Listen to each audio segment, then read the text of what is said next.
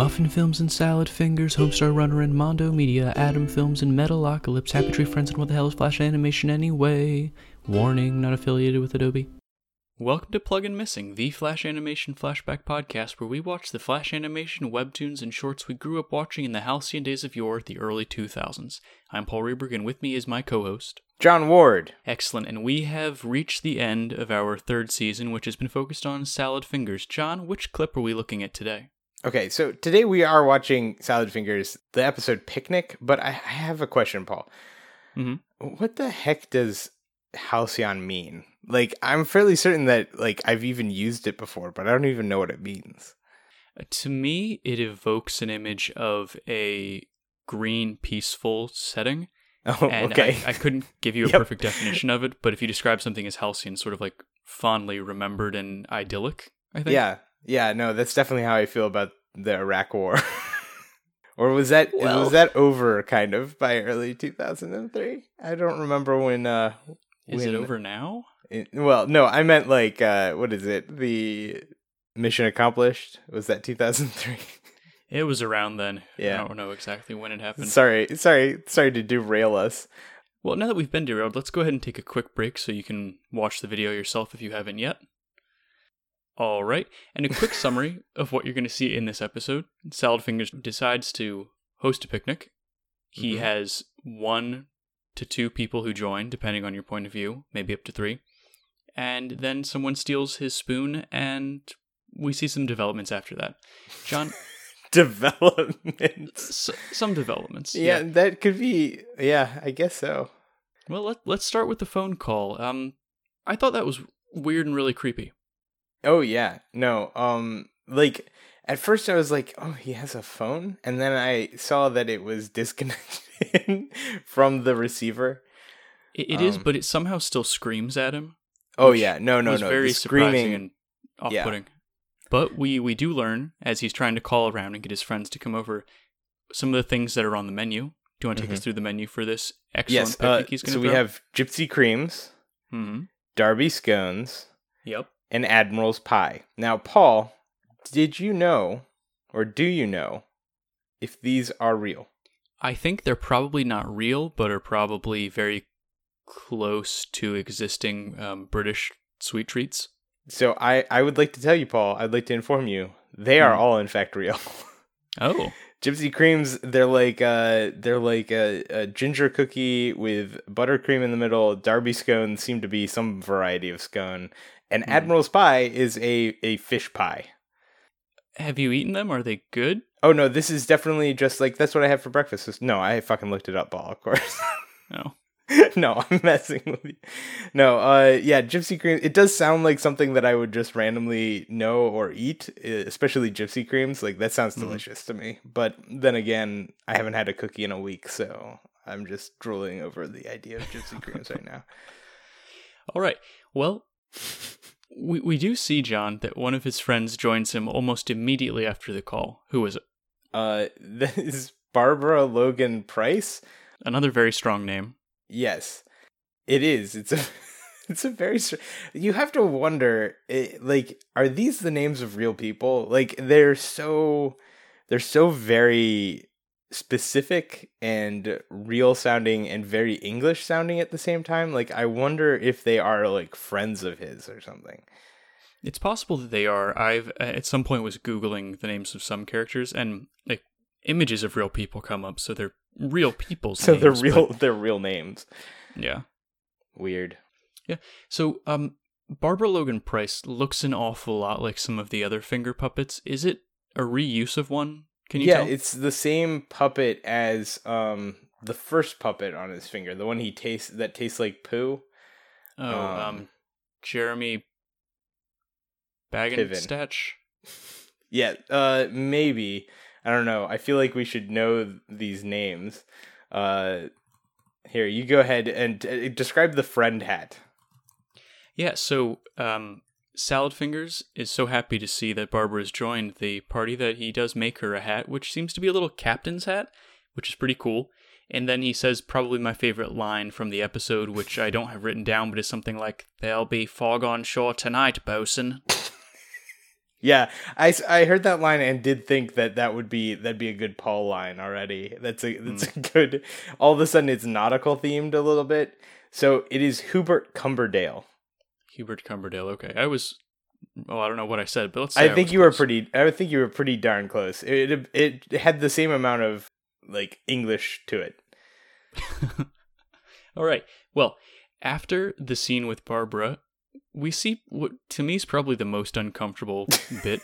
Yes. Which is Salad Fingers just randomly being in a wedding dress getting ready for the picnic. I mean, what do you think's going on here, John, and what does the dress look like to you?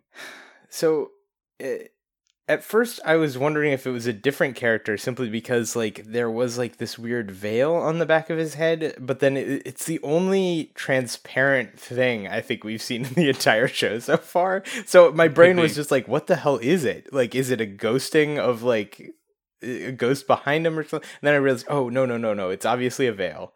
And he is holding in his hand still Barbara Logan Price / Hubert Cumberdale.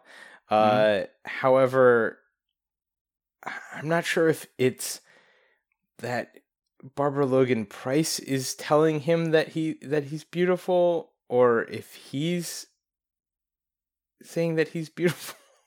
It is weird. You never see Salad Fingers actually doing like putting on a voice for any of the other characters, so it is hard to tell. Yeah, I just don't know why a wedding dress is in play at all here. I don't know. Maybe the picnic is the picnic blanket the wedding dress.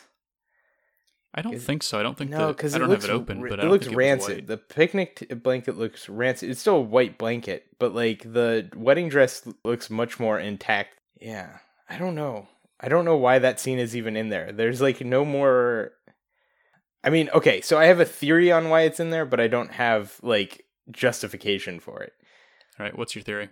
Well, I'll get to that when we get to the end, when developments happen. All right. So we get to the actual picnic then, and a very freaky horror child shows up, who doesn't seem to be someone that Salad Fingers knows, but he gives her the name of Mabel. Yes, he starts speaking her lines the same way that he speaks the Finger Puppets lines. Well, or any character's lines in the show, as far as we can tell. Everybody else is mute. So far, the only things that come out of people's mouths are gibberish or like black lines and screaming. Well, we also see a crow that joins, and that crow does make noise, but it's not really speaking. How would you characterize it? It sounds like a cat mewing backwards, or like a child crying backwards at this. It sounds some sort of like synthetic like audio work has been done to either a child or a crow, like a cat's voice or something. Yeah, it's pretty freaky as well. But the first real development that we see is Salad Fingers elects Mabel to be his new playmate. And who do we see in the window, looking very jealous at this point? Marjorie Stewart Baxter, the very sort of like, comes up into the shot through the window, like looking through the window of the house next to the picnic, and she's like staring at them picnicking. Yeah, and I thought by the end of the episode we'd see a showdown between Marjorie and Mabel, the new character. Yeah, but didn't happen, at least not yet. So my major question here, Paul, is it's the finger puppet of Marjorie Stewart Baxter, and although we saw in a possible hallucination, possible actual real life event that Hubert Cumberdale seems to be an actual capable of being an actual like Salad Fingers sized figure. When he was bleeding out, he saw a vision of Hubert Cumberdale as a large person. But this seems to be Marjorie Stewart Baxter's finger puppet again, but Salad Fingers is nowhere near this puppet. Like, what do you think is making her move? I think she's making her move. She's a real She's living a sentient character. Puppet. Yeah. All right. Okay. I don't like that. Nope. Other things I don't like. The case that Salad Fingers pulls his rusty spoon out of, he's gonna feed Mabel some peas or pea pudding. Oh my god, when he's taking the spoon out of the holder, it is one thing disgusting. Like It's also very slow, and it sounds like it's coming out of like like peas pudding, frankly. It sounds like it's being taken out of peas pudding as it's being removed from the holder. Like at the bottom of this holder is some sort of like goopy, sticky mass of something. Is peas pudding a real thing, John? Yep, peas pudding is a thing. And I knew that because it's gross. It sounds a little bit gross, but I've never had it, so maybe I'd like it. I don't know. I'm sure it's fine. It's just that as a kid, you look at it and you're like, no, that looks like throw up. I don't want to eat that.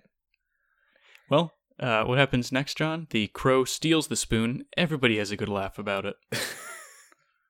Yes, and then the girl, previously titled Mabel, she begins talking to Salad Fingers, like actually talking, like from her mouth. It's very surprising.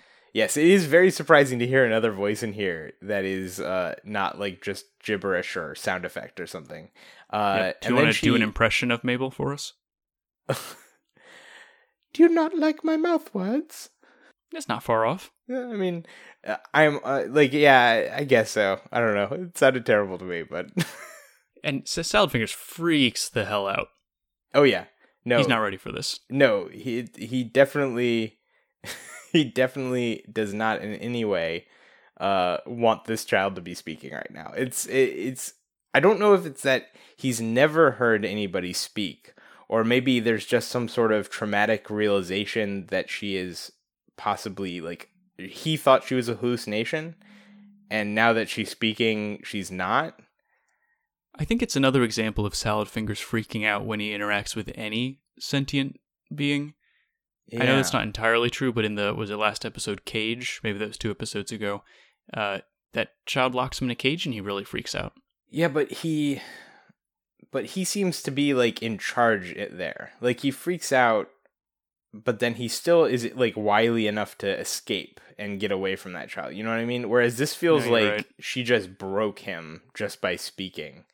Like, all of a sudden, like, there is another creature with the same sentience as him here. My theory for the first part was simply to show... The reason for the wedding part was possibly to show and remind people that when he talks through through the puppets and stuff, he's using his same voice, and sort of gives you, like, an interaction between him and... It's not Marjorie Stewart Baxter. Barbara Logan Price. That's who it is. It gives you an interaction between them a little bit and sort of shows, like, maybe reminding you of just how disconnected he is from reality. And then Mabel is here to sort of be like a random grounding all of a sudden. Like, this is real somehow. I don't know. That was my theory. I think it's fair. It's pretty freaky. Yeah. Building out the universe a little bit more, which I'm not sure I enjoy. No. I mean, I enjoy it. I just don't like enjoying it. I don't know. It's just so freaking creepy. It is that. I actually also loved the way that the Patreon box popped up in this episode with the text, "Touch me on Patreon." And I thought, yes, please. We had different reactions. Great. Well, John, we're going a bit long, and we've reached the end of the episode, so we should really try to assign a moral, as we do every episode. What do you think the moral is that we can take away from this clip? I think that the moral is, don't try and assign unreasonable expectations to guests. That's a good one, not entirely unrelated to mine, which is sometimes you're more in love with the idea of someone than the person themselves. Yeah, that's a good one. I made a point not to read yours, so I'm not trying to steal yours or something. Oh, good. It's a good strategy. All right, John. Well, we're at the end of season 3. We're probably done talking about Salad Fingers. How do you feel? I think I feel all right. I didn't realize just like before we went into this, I hadn't realized just how creepy these were when I watched them as a kid. Like, yeah. it definitely feels like, because some of my students, I'm a high school teacher, and some of my students talk about like really creepy crap that they find online or do with their friends and stuff like that. And I'm like, that's so creepy. Like, why is, like, and they're like normal kids. Like, well, I mean, pretty much all kids are normal kids. It's not really a thing, but it's still like very popular and very interesting. And I just like, that's so creepy. Why is this popular? Why is everyone into this? And then I'm sort of now realizing that that might just be like, not like a phase of youth or something, but it's a lot more common than I guess I thought it was as a teacher, coming from like an adult perspective, looking at the kids interacting with some of like the creepypasta and stuff. Yeah. I mean, like any true work of art, Salad Fingers is something you should revisit several times in your life, I think. And yeah, it's a very different experience the second time as it was to when I saw it when I was a bit younger. So I want to revisit it maybe when I'm 35, 40 and see, Yeah, far off in the distance when you're a whole 35. Yep. All right. Great. Well, thanks for joining us for the final episode of Season 3 of Plug and Missing. John, do we know what Season 4 is going to be on yet? Yes, Season 4 is going to be on the Zombie series, Zombie spelled with an X, which I guess I'm going to be very tired of saying over and over again. And we're starting with Chapter 1 of Zombie, Zombie Dead on Arrival. So this is like the original Zombie series. There is a new Zombie series with an X again, by the same creator, but this is the original Zombie series started in 2003 by James Farr, and that's what we're going to be watching. So watch that before the next episode. All right, should be a lot of fun. If you want to get in your final Salad Fingers thoughts to us, find us on the social media platforms at Plug and Missing, or email us at plugandmissingpod@gmail.com. You can also always check out plugandmissing.com for more information about upcoming episode and things like that. This episode was co-hosted by John Ward and Paul Reberg, produced by John Ward, with theme music by Paul Reberg. Come back next week where we're going to ask you... Do you want to update Flash? Goodbye. We're glad you could join us for just a little bit discussing Flash animation and what the hell it is. Until next week, we hope you're well. Please give us 5 stars on iTunes.